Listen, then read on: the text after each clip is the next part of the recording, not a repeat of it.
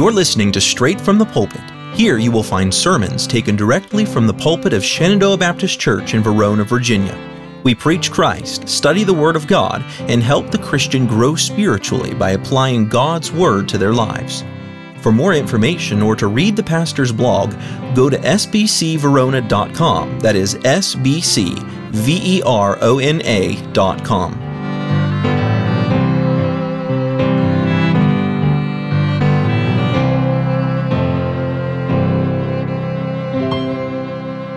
We are, as I mentioned here, we are going through a study on church history. And again, when I'm talking about church history, I'm not talking about the Shenandoah Baptist Church history. There's a brief video about Shenandoah Baptist Church history on our website. But beyond that, this is about the history of the church since the apostles' time. I'll often refer to it as the apostolic time. Not that I'm referring to apostolic churches, of modern day apostolic churches, because that's ridiculousness. I'm talking about, the apostles, when they went out and started churches, like the Apostle Paul and John and Peter and Philip and all those others, went out and started churches, and they traveled all around the known world at the time. A lot of these churches and groups that we've been talking about trace their roots back to those apostles. And so we began at the very beginning with Jesus Christ, which was where the church began. I don't believe the church began in Acts 2. I believe it began with Jesus Christ and His disciples, because that was when the first outpouring of the Holy Spirit came upon His disciples, was during Jesus' lifetime, here on this earth, not during Acts 2, while that was, a big outflowing of the Holy Spirit as well. It wasn't the first, but the church started with Jesus Christ, and so we started there and have been slowly making our way through various groups. We looked at groups like the Novatians and the Donatists and there's another one I can't think of right now, but we looked at these groups that were in the region. There was the Novatianists right there in Italy itself, within Rome, and they eventually got chased out. There was a group over in Turkey. There was a group down in North Africa, and they said, we don't like what the main body of the church is doing, basically the state church, the Roman Catholic Church. When Constantine came in, the 300 years of attacking the Christians ended, the persecuting the Christians ended. Remember, there was 10 emperors, ending with Diocletian, who attacked the Christian church, trying to destroy them. Satan decided, I can't destroy them, so instead I'm going to pervert them. And I'm going to change the church and make it so that it's not good, not worth anything. And then enters Constantine, which some would hail as a savior to the church, but it actually ended up being a bane to the church.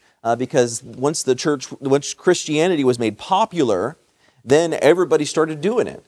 And then, of course, it got corrupted. It was also during that time that a hierarchy was formed within the church, within the state church. And so now you didn't just have a bishop or a pastor and his congregation. Above him, you had other bishops and archbishops leading all the way up to the Pope. Constantine had sole control over that at the very beginning. As time goes by, of course, Rome loses its political power, but the church remains. So the Roman Empire, actually, its glory ends up turning into the Roman Catholic Church and the Holy Roman Empire. And so the glory of Rome continues through the Holy Roman Empire even after Rome itself falls. And the Roman Catholic Church grows and in size and in power and in influence. And it becomes a huge problem to those churches outside of it that said, we don't like what you're doing. This is corrupt. You're changing the words of God. You're adding to it. You're ignoring some of it. Now, this isn't right. We just want to stay over here with our church and worship biblically and do it the way the Bible says. They didn't call themselves Baptists. It'll be a little while before they would do that. But there were dissidents. They would be referred to as dissidents. We are against what you're doing. And of course, those in power over here said, no, you can't question our authority. You can't question our power on religion. And that's what a hierarchy in religion does. It's naturally going to do that every time. It's going to say, you can't question what we have to say. We have to stop you. And it turns into authoritarianism. It turns into tyranny. And so we've talked about these groups from 300 AD up through 1200 AD so far that have just seen tens and hundreds of thousands of people killed. These are Christians who have been killed by the Roman Catholic Church. Hunted down and killed because they disagreed. And it was the popes who were making these decrees. We are in the midst of talking about let's see, we talked about the Albigenses already, and now we are talking about the Waldenses, a group of people. And this is, the Waldenses is in a sense, it's a broad term. A lot of people think that the Waldenses name comes from Peter Waldo because he was a prominent leader, but it existed before him. It was not founded and started by him. In fact, many historians say you can't find a beginning to the Waldenses heritage. Where does it begin? Who does it begin with? Because it doesn't have a beginning in a sense. It does, but not what you may think. It doesn't have a beginning in that one man founded it, like Lutheranism or Calvinism, where it sources itself back to one man. It's not that way with the Waldenses. Why? Well, because these are what was left over of the Novatianists and the Donatists, and these were what were left over of churches, true biblical churches who were persecuted. They were pushed out of Rome up into the valley, the Wald, which is probably where they get their name from, because they were pushed up into the Piedmont, into this valley area where they dwelt, and they propagated and they spread the gospel, and they grew very much so up in that area. Well, that period lasts well over 1,000 years, and we talked last week about persecution, even from monarchs upon them. Brings me up to 1486. Pope Innocent VIII orders their extermination. We talked about this last week. He raised an army of 18,000 men, and they go up into the Valley of Lois and to a cave where many of these Waldenses had taken refuge, and they just lit large fires at the mouths of the caves, which of course sucks all the oxygen out and kills all of them. 400 of the people inside those caves were children that they killed because of their belief. In 1561, they are labeled as heretics. And we're going to come to this point several times. The main thing that the church attacked them on and labeled them as heretics was because of their rebaptizing. But were they actually rebaptized? And we talked about this last week. You can't rebaptize somebody that wasn't actually baptized in the first place, right? So if you sprinkled a baby and call it baptism, when they become an adult and they get saved and want to be baptized, immersed underneath water, are they being rebaptized? No. They're actually being baptized for the first time in their life. Well, the state church says, no, you're telling us we're wrong. You're invalidating us. We can't take that kind of dissidence to our authority. And so they had the power, they had the reach into the throne rooms of many nations, and so they could twist the kings and the princes and say, we need you to go and get rid of these people because they're dissidents. And so many times they did. Well, right now the Waldenses are living up in that Piedmont region, which is just above Rome in this valley area, what we would refer to as Savoy in the 15s and 1600s. We'll talk about that in a little bit. But they were living outside their traditional homeland. Some of them were. They had traveled outside of that valley area. And so the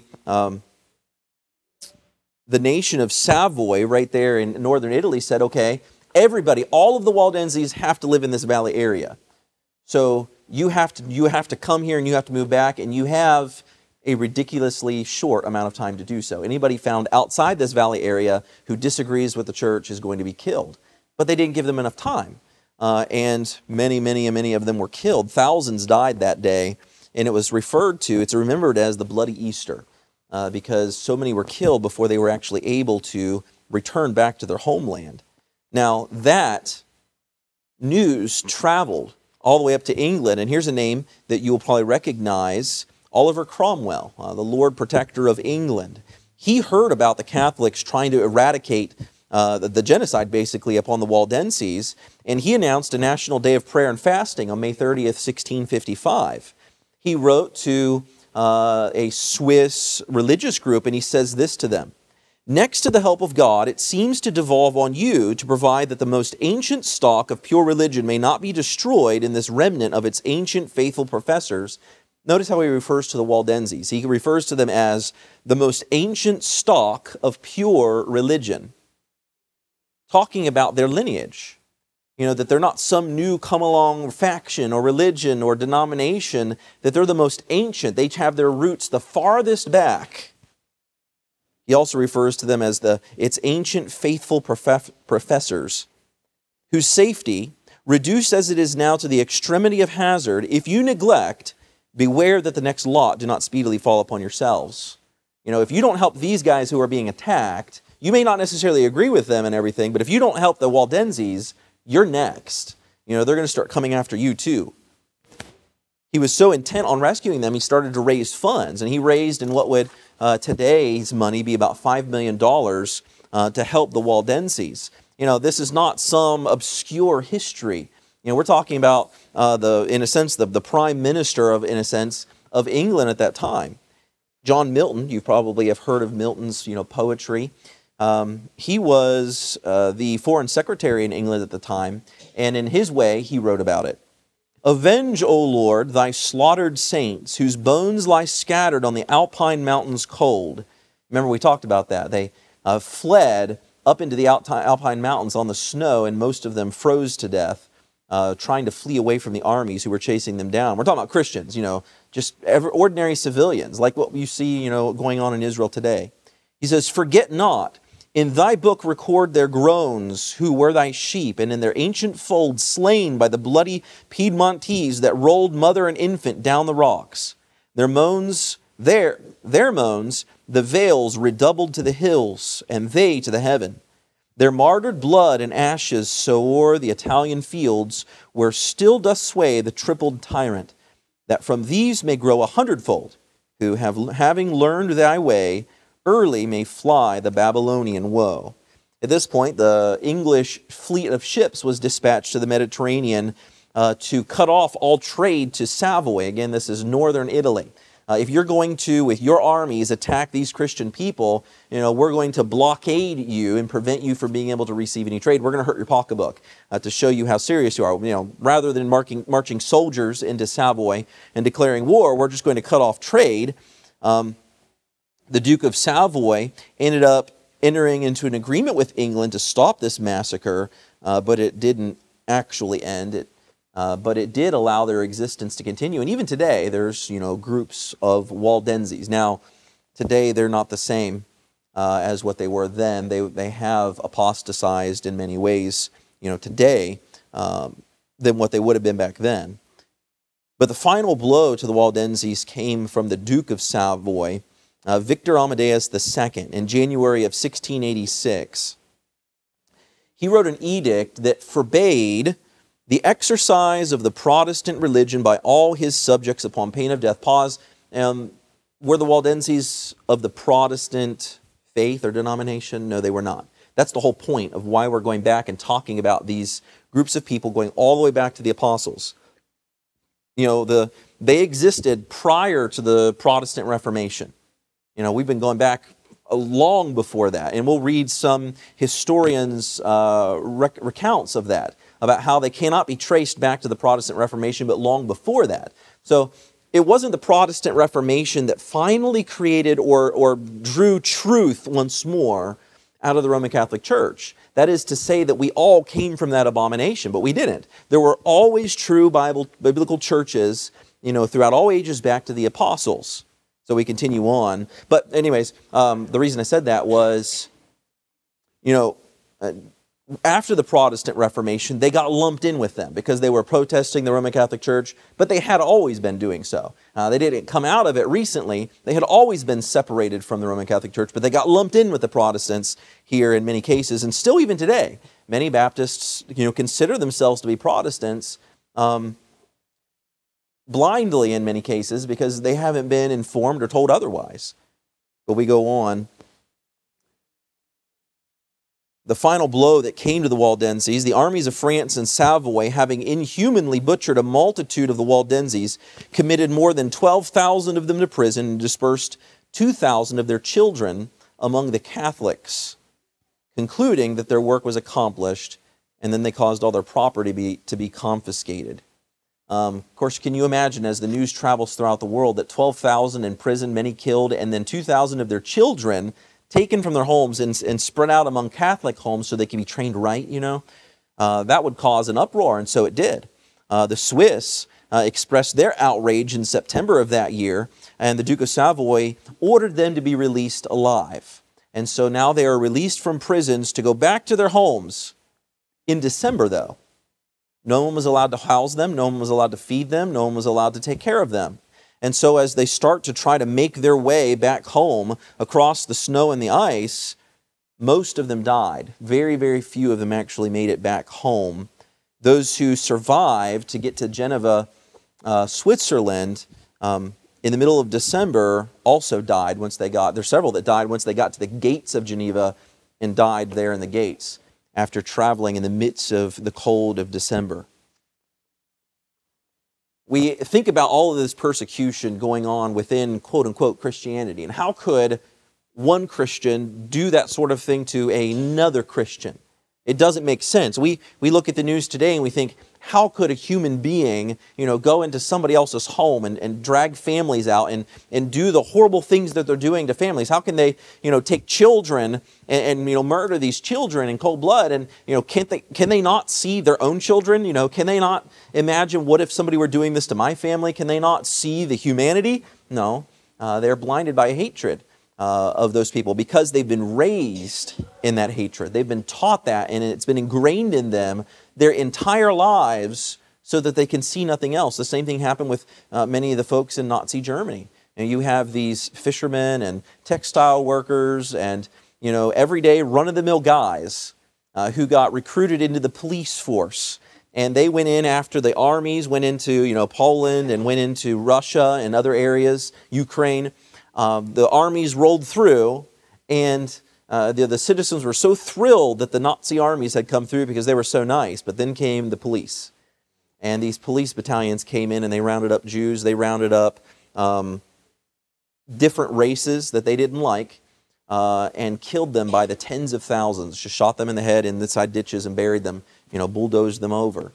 And it was just normal guys. They were fishing one day. The next day, they joined this police battalion having no clue what they were going to be doing. And how did they induce these normal, average guys who were not murderers before and who, after the war, didn't go on to still be murderers?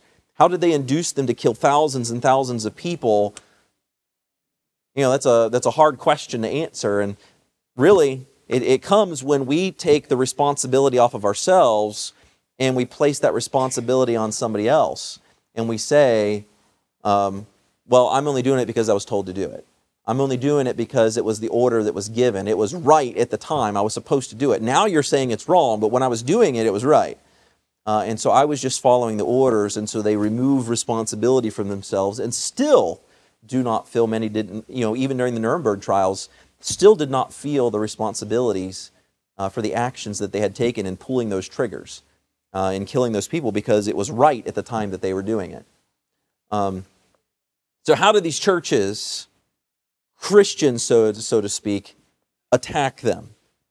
D.B. Ray writes this about the depravity of man. He says, the first step towards persecution among professed Christians was the gradual introduction of a change from the simple brotherly compact of religious equality established by Jesus Christ. That's the autonomous local independent Baptist church. We have a pastor, but he's not the dictator, he's the servant. He's the head servant, in a sense. And it is run by, Jesus Christ being the head of the church, the Word of God being its sole source of doctrine, and that's it. When you move from that simple brotherly compact of religious equality established by Jesus Christ for the hierarchy of the 3rd century, this is post-Constantine. As long as the principles of religious equality are observed, there can be no persecution. Any religious system which gives one person ecclesiastical authority over another contains the seeds of persecution. And so they were attacked, and many were destroyed. On a side note here, I had mentioned previously that the Waldenses are credited for actually having been involved in the preservation of the Bible. Who continued to preserve the Scriptures? Well, the Waldenses are credited for part of that preservation. Their preservation of God's Word was so revered that even Martin Luther and John Calvin, when they wanted to translate the Bible into the common vernacular so that the commoner, the farmer, could sit down and read the Bible, where did they go to?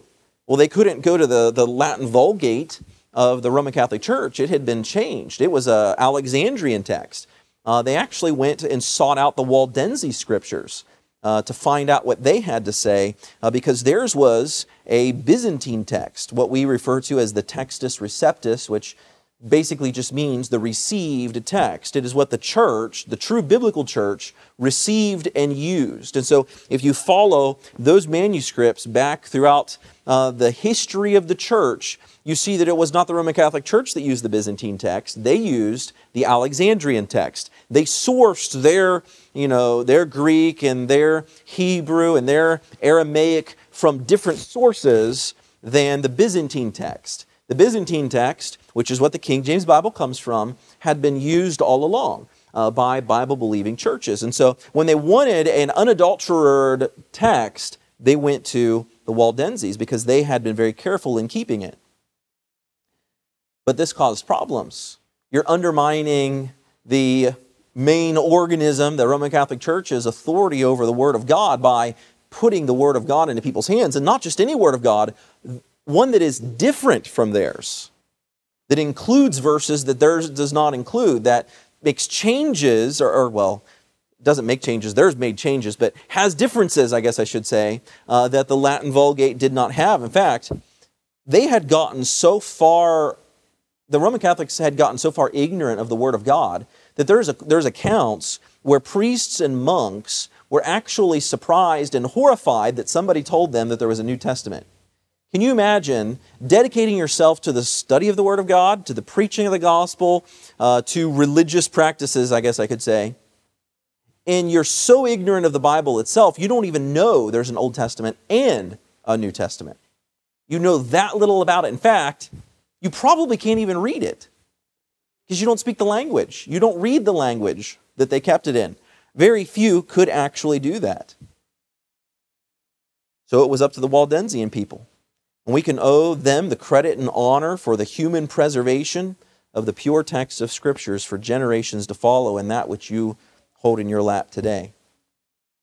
They continued to flee persecution, and they had to travel north. They moved up into Europe, France, Germany, the Balkans, Poland. Unfortunately, though, as time went by, they succumbed to pressure from the Protestants around them.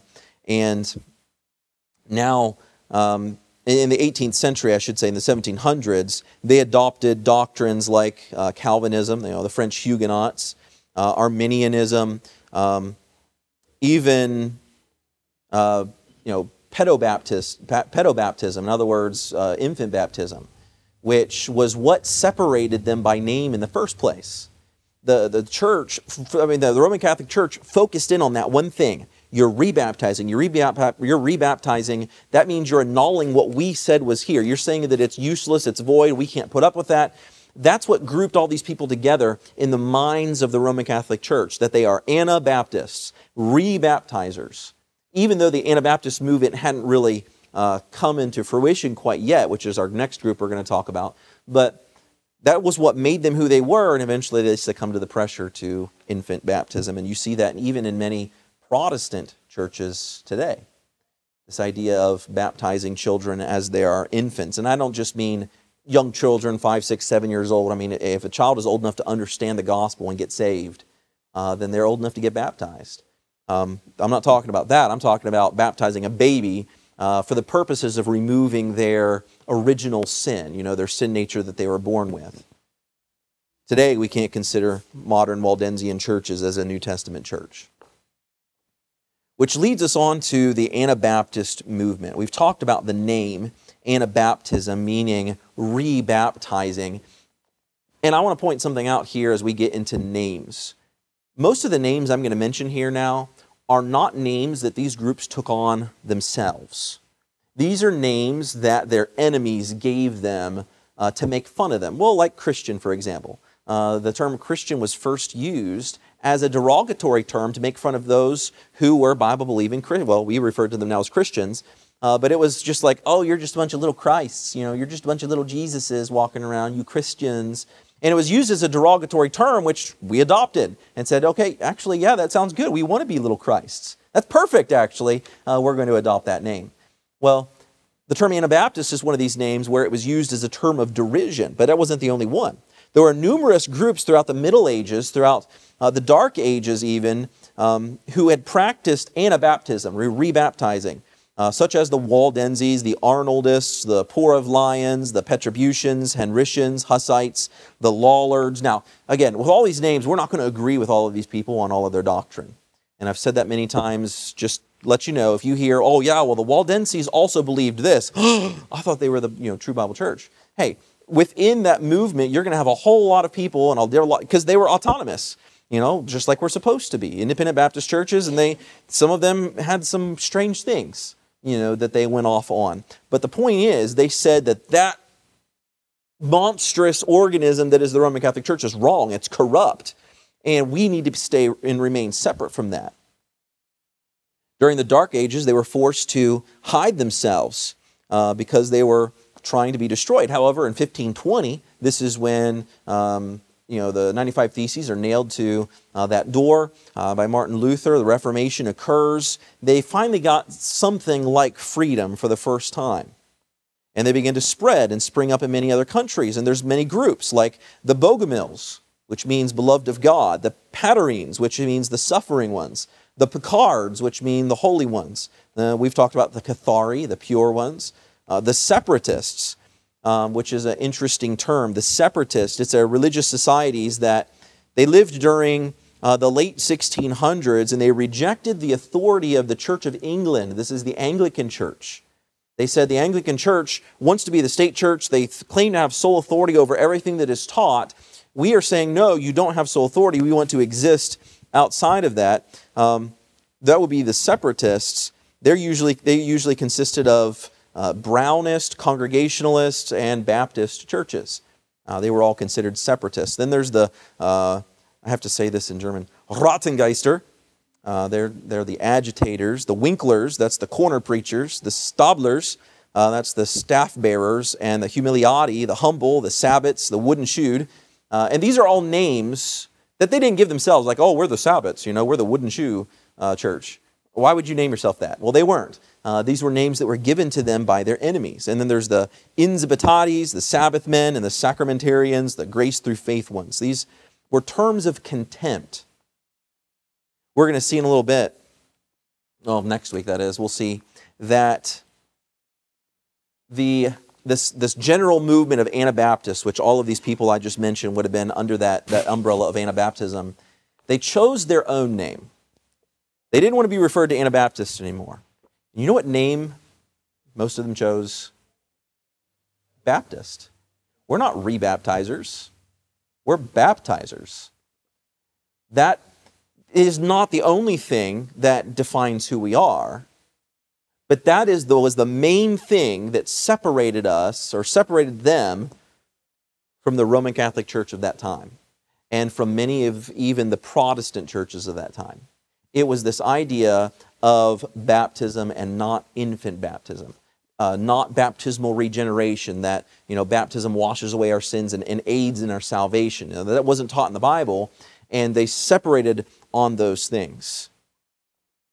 People who aligned themselves with these societies, they numbered in the hundreds of thousands at the time of the Reformation. Before the Reformation even began, there was hundreds of thousands of people who dissented, who disagreed with the Roman Catholic Church, and they had their own independent churches. The one term that expressed their doctrinal distinction from the state church was that ancient term, Anabaptist. No leader existed that started the Anabaptist movement. If you search it in history, you cannot find a single leader that began the movement that can bear the name of the movement. There is not one, because it existed. It was a continuation of the ancient faith going all the way back to the time of the apostles. They drew the name Anabaptist by their enemies. Just like many of the other names that were given to them, they drew those names by their enemies as well. They simply appear to be a continuation of the ancient faith that is bubbling up to the surface. And so no matter how hard the organisms of the Roman Catholic Church, or many of the great Protestant, and I say great, I just mean great in size, Protestant churches, no matter how hard they may try to stop the Baptist churches, to stop the true believing Bible churches, it's still going to just keep bubbling up to the surface. Remember, Satan tried to persecute the church out of existence. When he realized that was not going to work, he then tried to apostatize them out of existence. But despite his best efforts, we're just going to keep bubbling back up to the surface. So we'll continue talking about the Anabaptists next week. After the Anabaptists, looking forward to talking about some of the Protestant Reformation. You know, we don't claim that we came from that we're a product of the Protestant Reformation, but there are things that happened during the Protestant Reformation that are worthy of note. To talk about some of these big names, what they disagreed with, how they went about disagreeing, what it ended up costing them, dying as a result of their disagreement with the Roman Catholic Church. And so we'll talk about some of those things as we get past the Anabaptists. So looking forward to that. We've gone from Jesus through the persecutions, through the main groups of people who dissented, the early Roman Catholic Church, and then the Middle Ages, those Dark Ages, that time period where there was no Word of God, and then the Dark Ages is going to end with the printing press, Gutenberg's printing press. When the Bible, remember, the whole reason he invented the printing press was not for the newspapers.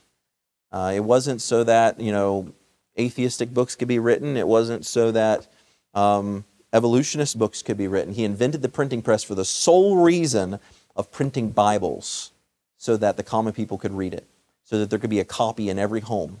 That's why he invented the printing press, and that ended the Dark Ages because it was spiritually dark without the Word of God. And now when the Word of God begins to disseminate freely, well, for a time, the Dark Ages end. You have been listening to Straight from the Pulpit podcast from the pulpit of Shenandoah Baptist Church in Verona, Virginia. Be sure to follow this podcast and share this sermon with a friend. And if you're listening on Spotify, please leave us a 5-star review. See you next time.